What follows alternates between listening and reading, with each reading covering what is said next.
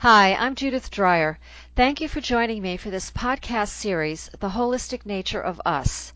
My intent is to take us, you and I, into a better understanding of the concepts behind our holistic nature and how that ties directly to the holistic nature of the world around us. How can we connect the dots in practical ways that we are nature and nature is in us? I will be featuring authors and educators, practitioners, and others whose passion for this earth helps us create bridges. We'll see what's trending, what's relevant to our world today, not just for land use, but to connect the dots between ourselves and nature. It's time for practical action and profound inner change so our natural world is valued once again. And today I'm so delighted to introduce you to Brian Stafford. Brian left his 20-year career as a psychiatrist to become a wilderness guide and agent of human and cultural transformation. He completed the intensive training as a psycho-spiritual wilderness guide with the Animas Valley Institute and now guides individuals to the place they most long and fear to go, their soul place and purpose. He now guides primarily in Ojai, California. Hi, Brian. Welcome. Hello. Thank you for having me, Judith. Oh, I'm delighted, truly delighted. Brian, I'd love you to tell us a little bit about your background and how you became a soul guide. That's kind of Yeah. not a mainstream term yet. Yeah. Well, I guess part of the challenge is soul means about 10,000 different things in English. Right. There's chicken soup for the soul, which in my understanding, according to the poets and the depth psychologists, has nothing to do with soul. And there's the equation of spirit and soul, I would say, in most spiritual disciplines, that there's little differentiation between the two of them. What I mean by soul is kind of related to what Carl Jung described, and later that Bill Plotkin has kind of further evolved, is a definition maybe twofold. One is, to use an ecological term, it's our deepest eco-psycho-spiritual niche. It's the unique place in the habitat of the earth that we can fit, that we fill. Something like that. So that's one way to describe soul. Another way, David Whyte, the poet, might describe it as the truth at the center of the image you were born with. That we know in most indigenous cultures, people come away from pilgrimages or quests or walkabouts or medicine journeys, typically with an identifying image.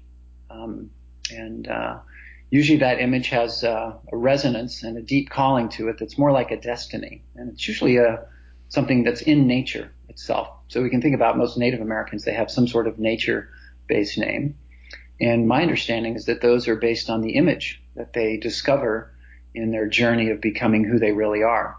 It's no different from us, even though we may not feel indigenous to place, and even though we're not connected to our ancestors the way they are or to the land, that we each, when we're born, have a unique identifying image, kind of like an imprint, that helps guide us through our life if we can connect with it, something like that. So that's what I mean.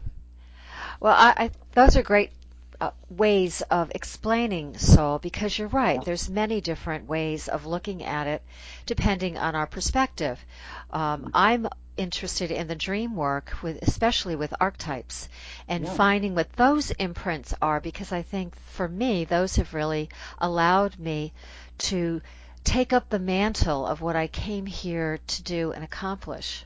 Absolutely. And I think that's what we're trying to get to so that we can create and grow a better world, a world that's more mature, as Father Rohr would say, so that we can grow up finally and understand that nature and us are really not separate, and how can we, further that relationship, so to speak.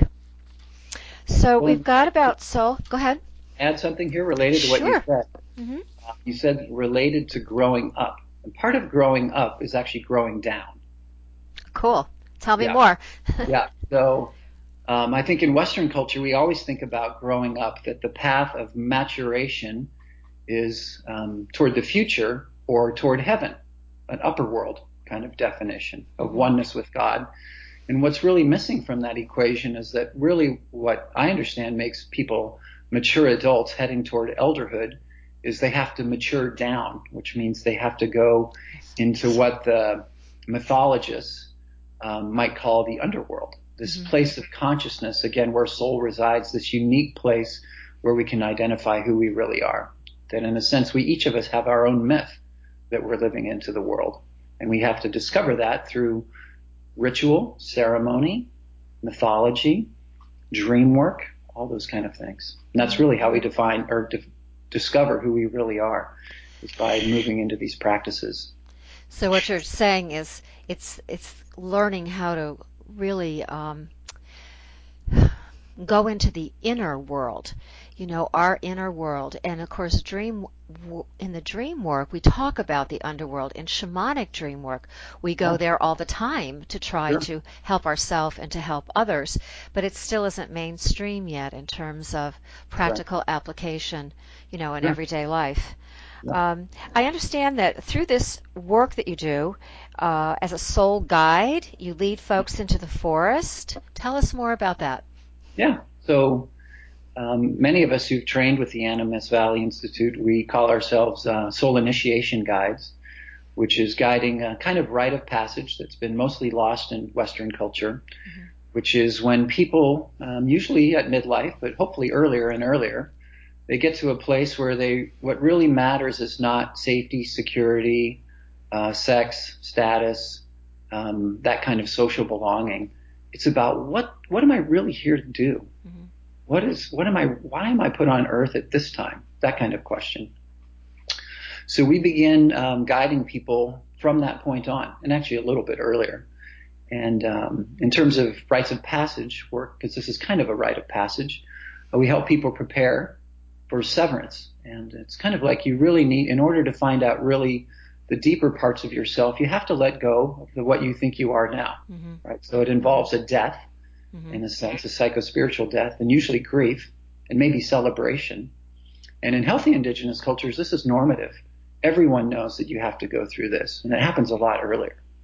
In our culture, it rarely happens, if at all. Maybe people on their deathbed might know what they're really here to do. They have those flashbacks of a soul encounter.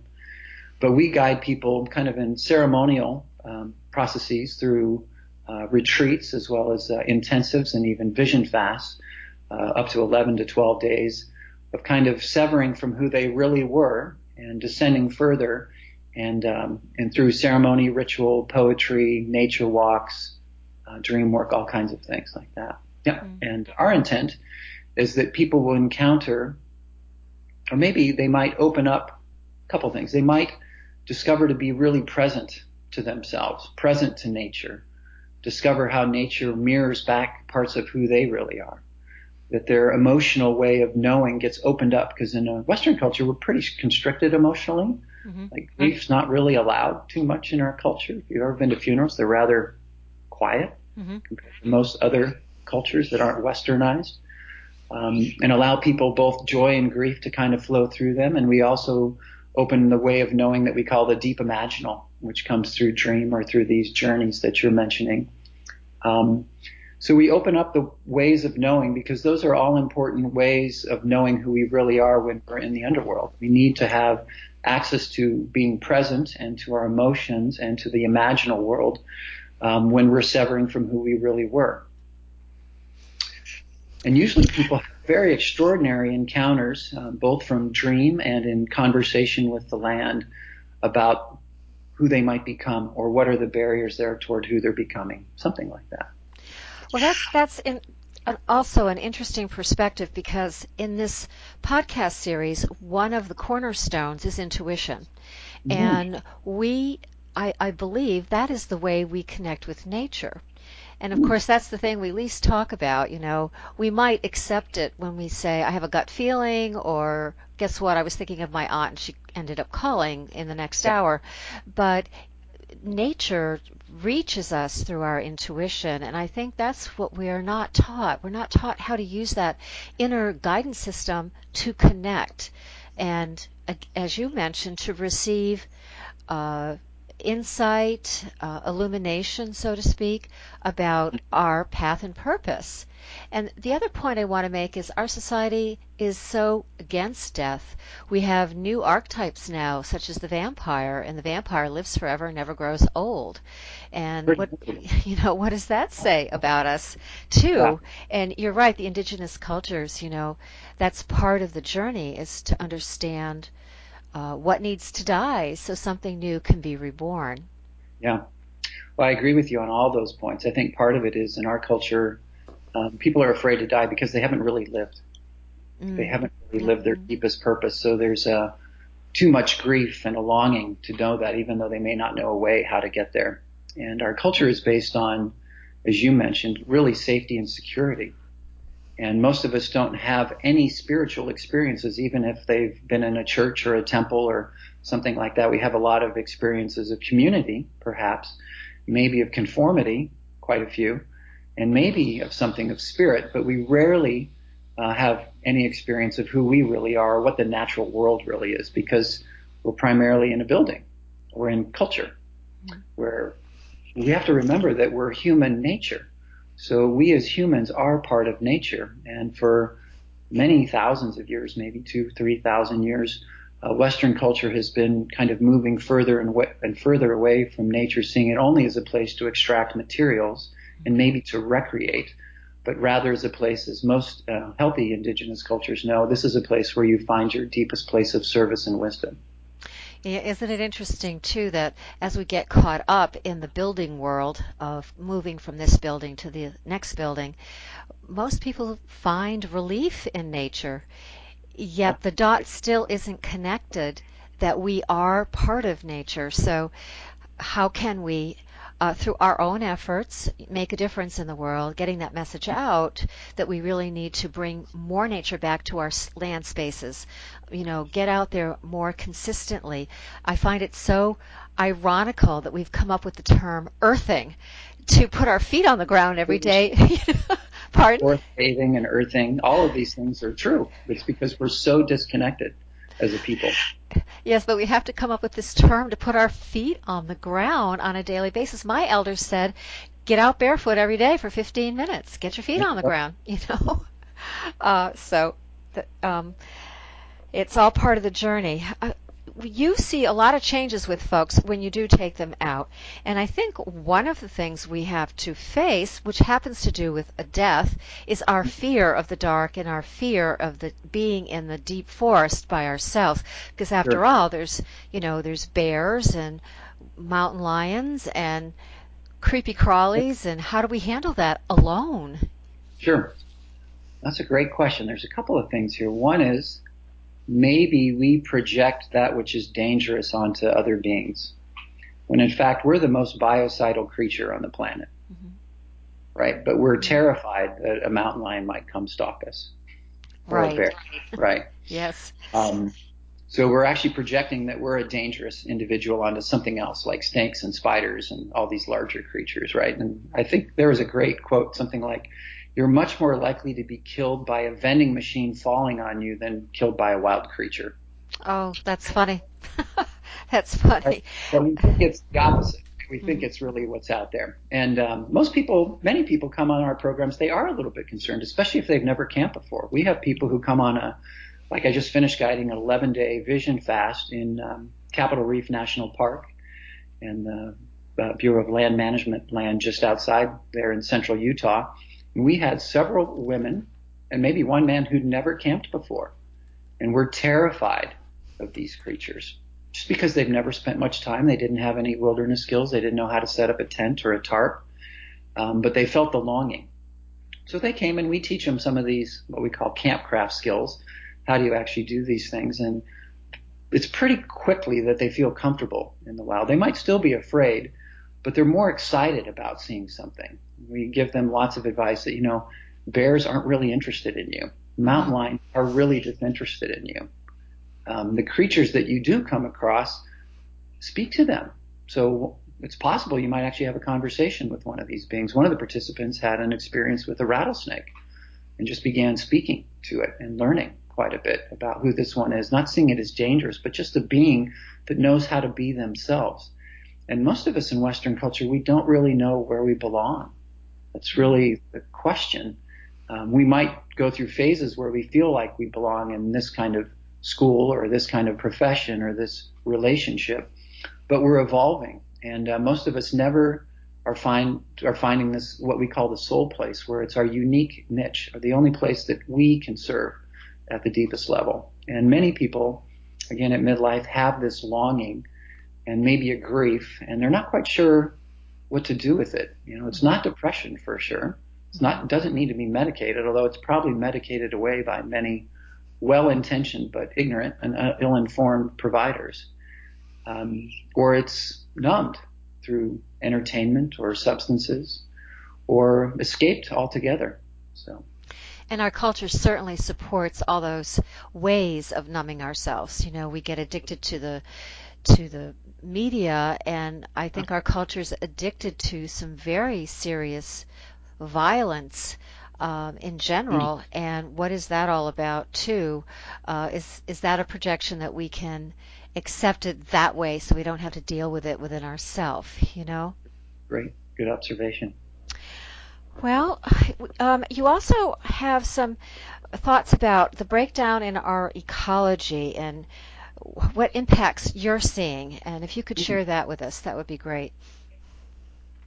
Yeah, pretty simple. I've witnessed a lot.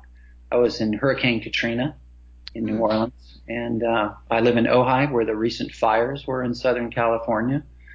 And, I think climate change is a huge impact across the planet. It's going to be, my suspicion is quicker and even more devastating than what many of the scientists have thought, actually. We're seeing so much disruption in terms of ecosystems and climate, and especially around the poles. Like, I think the temperature yesterday at the North Pole was above freezing. Wow. Which is, terrifying. Yeah, it is. Mm-hmm. So there's a fair amount of denial about that, and the canaries in the coal mine have been talking about it for a long time, but most people don't really see it because they're not looking that closely, nor do they know what a healthy habitat looks like. Mm-hmm. Maybe part of it. And part of this, one of the analogies maybe is to think about, most people are afraid in the Northeast to go outside because of ticks and because of Lyme disease and because of how prevalent Lyme disease is now, actually not just in the Northeast, but across the continent. Mm-hmm. And a lot of that is related to ecological disruption. Mm-hmm. The whole forests that were in the Northeast, they were cut down pretty quickly by people who settled there and replaced with other types of forests. And what forests even remain are not traditional forests, plus they're also cut up. They're not these huge swaths of land. So that the ecology of maybe primarily what we would call the mice and the tick and the deer and the predators has been upset. Mm-hmm. So that there's not very many fox, coyotes, hawks, or owls to get rid of all the mice. And so that when there's mice everywhere, then the ticks love the mice. And so sometimes there can be up to 50 of these kind of deer ticks on a mouse, actually, in the Northeast. And that's how all these diseases kind of spread through these different vectors. So when you have an intact ecosystem, everything's in a bit of a balance.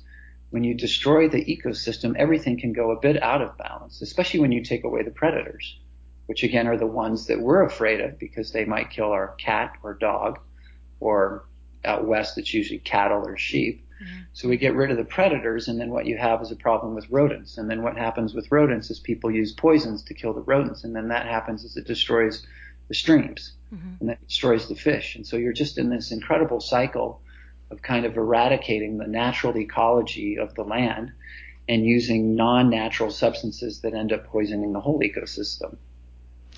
Well, you bring up some very good points. I had Doug Tallamy on my podcast a couple of weeks ago, and Bringing Nature Home, and he drives home the point of, in a couple of aspects. First, over 4,000 species are endangered of being extinct today, and that affects everything up the food chain. Absolutely. Okay. Secondly, we are not able to understand easily how these species are dying because in our backyards we don't see it. So if we see the bluebird coming in or the cardinal eating and surviving in our backyard, we have no idea that in the whole region their populations have declined because other aspects of the region do not have the plant species that can support the insects that give them the food so that their populations can stay strong and healthy. And I feel we're, I don't know what the word is, almost anesthetized to understanding how nature works in that way. It's like there's a blankness there when you talk to people. I do garden clubs, and I'm amazed at the lack of some of ecological awareness in their particular groups about how endangered certain species are and what can we do to prevent that. Yeah. So you bring up some really great points. And all of this, of course, takes us into the fear of the forest. I so feel for parents today in my neck of the woods on the East Coast because there is a tremendous fear, and I have seen people really suffer from Lyme disease. And it's an issue that has to be dealt with and faced, in our region. And I know it's spreading and getting worse as it moves across the country. So any thoughts about that, in terms of getting over that fear of going into the forest? Well, it's a tough one. We don't have that problem out here in the West so much. We have other tick-borne diseases, but I've had many friends and colleagues who have suffered from Lyme disease, and for many, it takes years for it to be even diagnosed, actually, because the providers aren't thinking about it because they didn't think it was actually prevalent in this area. And it's a huge challenge. Part of it is just if we continue to teach our children to be afraid of that which is natural, we're headed in the wrong direction, right? So this is yes, I agree with you. Yes, but we also have to take caution when we go to the wild because things can happen there. Usually, it's a twisted ankle. That's the primary thing that happens in the wild is you twist your ankle. But you are away from medical care. And with regard to ticks, the best thing is to teach people how do you really check yourself and how do you shout. And because we do run programs where we're in tick-infested areas, and there's a lot of ticks, especially the tiny ones, the young ones that are just coming. And partly it's just taking care and having water and washing them off of you.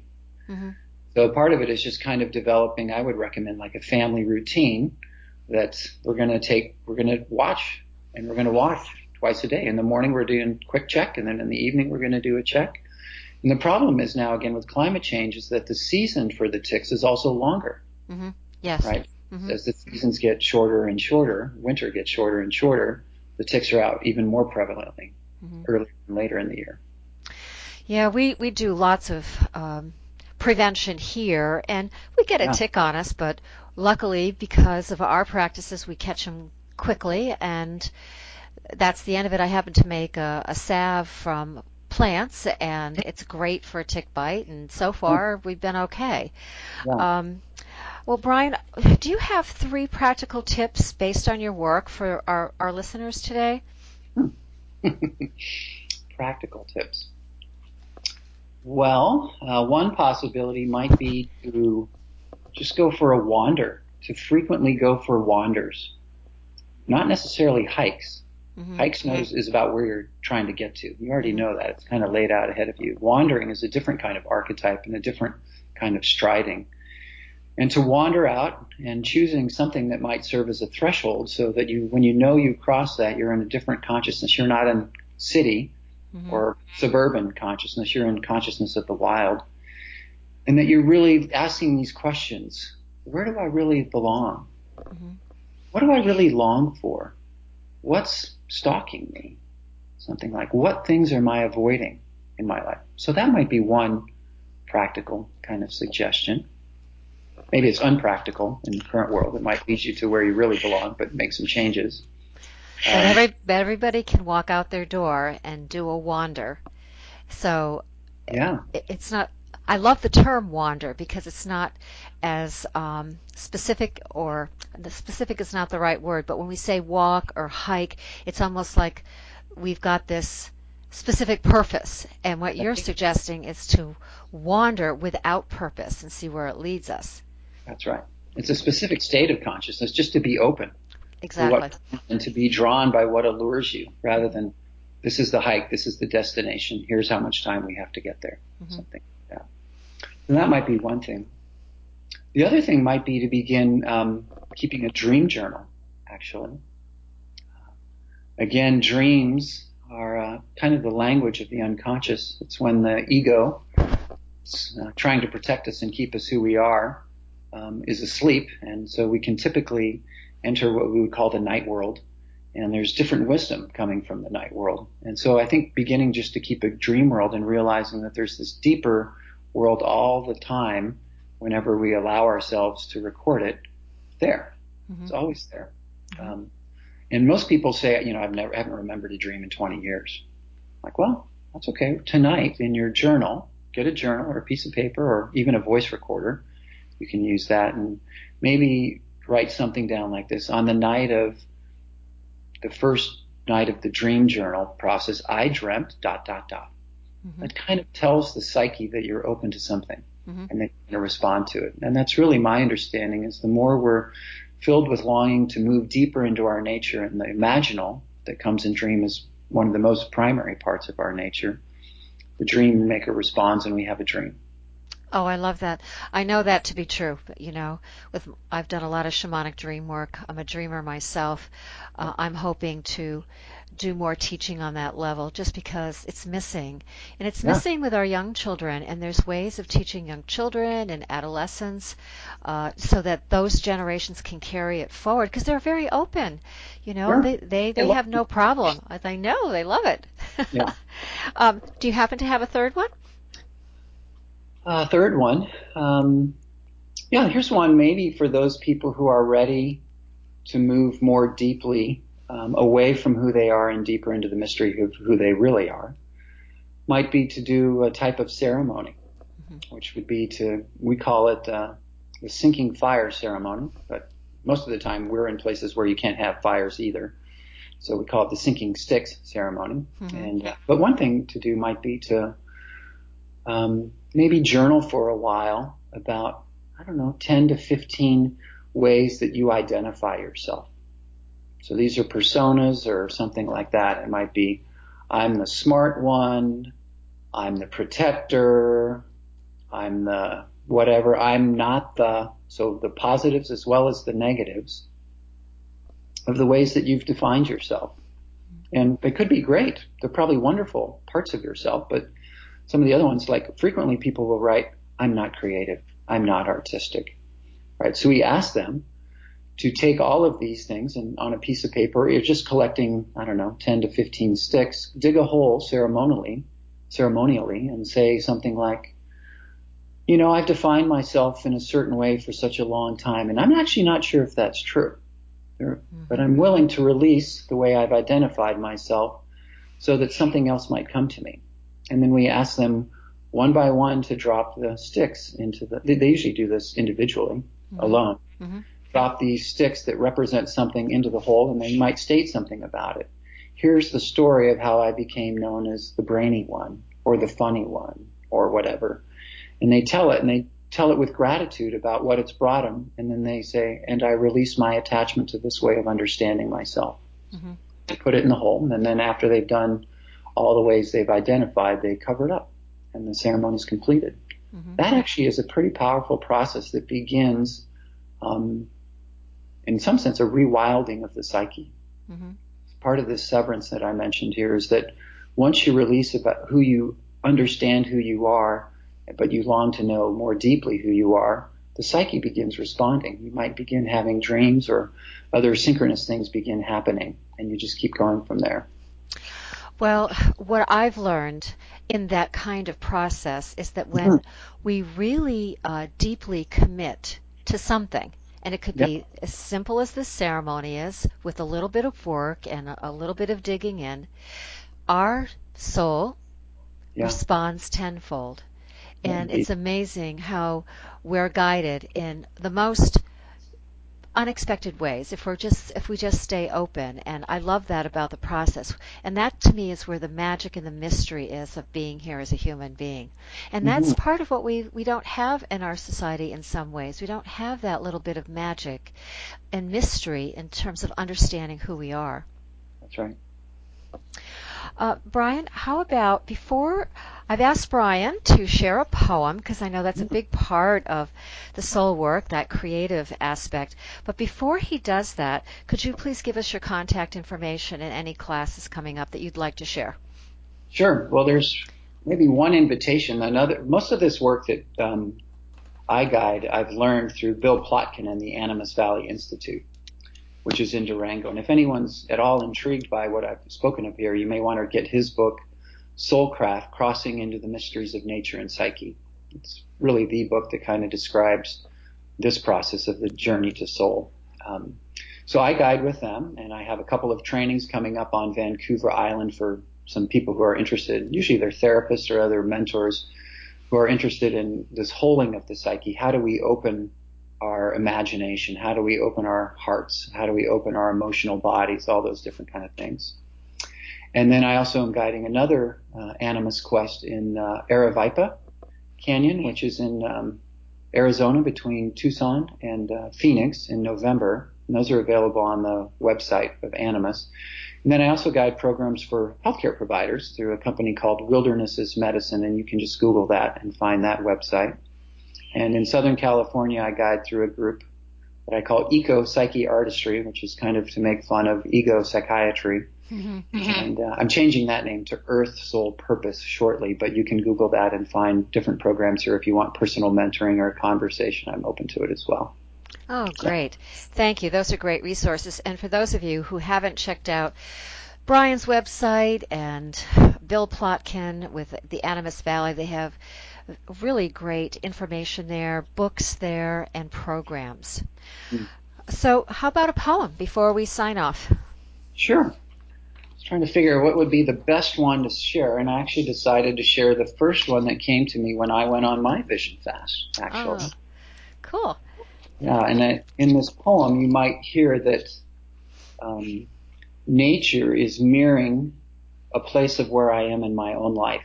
Because I went out onto this vision fast, a very highly successful physician in academia, but wondering, where do I serve now? Now that the planet is heating up and being plundered and there's so much social injustice, there has to be a deeper place for me to serve than to medicate or to heal as a therapist. Not that there's anything wrong with either of those. I got to that point where there was something deeper. Mm-hmm. And so I went out on a vision fast, and after a ceremony, I noticed a plant, which I'll describe in the poem, and then I wrote this poem spontaneously, or maybe the poem wrote me. Mm-hmm. Yes. Mm-hmm. Okay, this one's called But Not Forever. In the middle of the sandy wash that lies beneath the immense rock swale that looks like elephant skin sits a vibrant, spiny cactus, made of 80 green barbs with light brown tips and sharp teeth along the spines.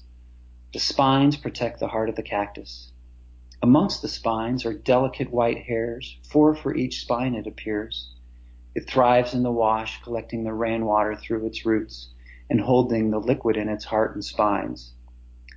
There are days when it is submerged by the flood of rainwater, anchored by its root. There are seasons when very little water comes through the wash, and the spines protect the sacred liquid from creatures wishing to lap at the water at the core. Attached to its base and lying in a downstream direction is its former self. No spines, no hairs, just the husk of the dried out heart. How does the cactus know when it's time to die? Does new potential push it off its main roots? Do wander vandals make it through the defenses and create a sacred wound? Or does it die in its own timing, sharing the water from its center with the lizards in the wash, allowing new life to spring from its new heart? These are mysteries I do not understand. These are mysteries I do not understand.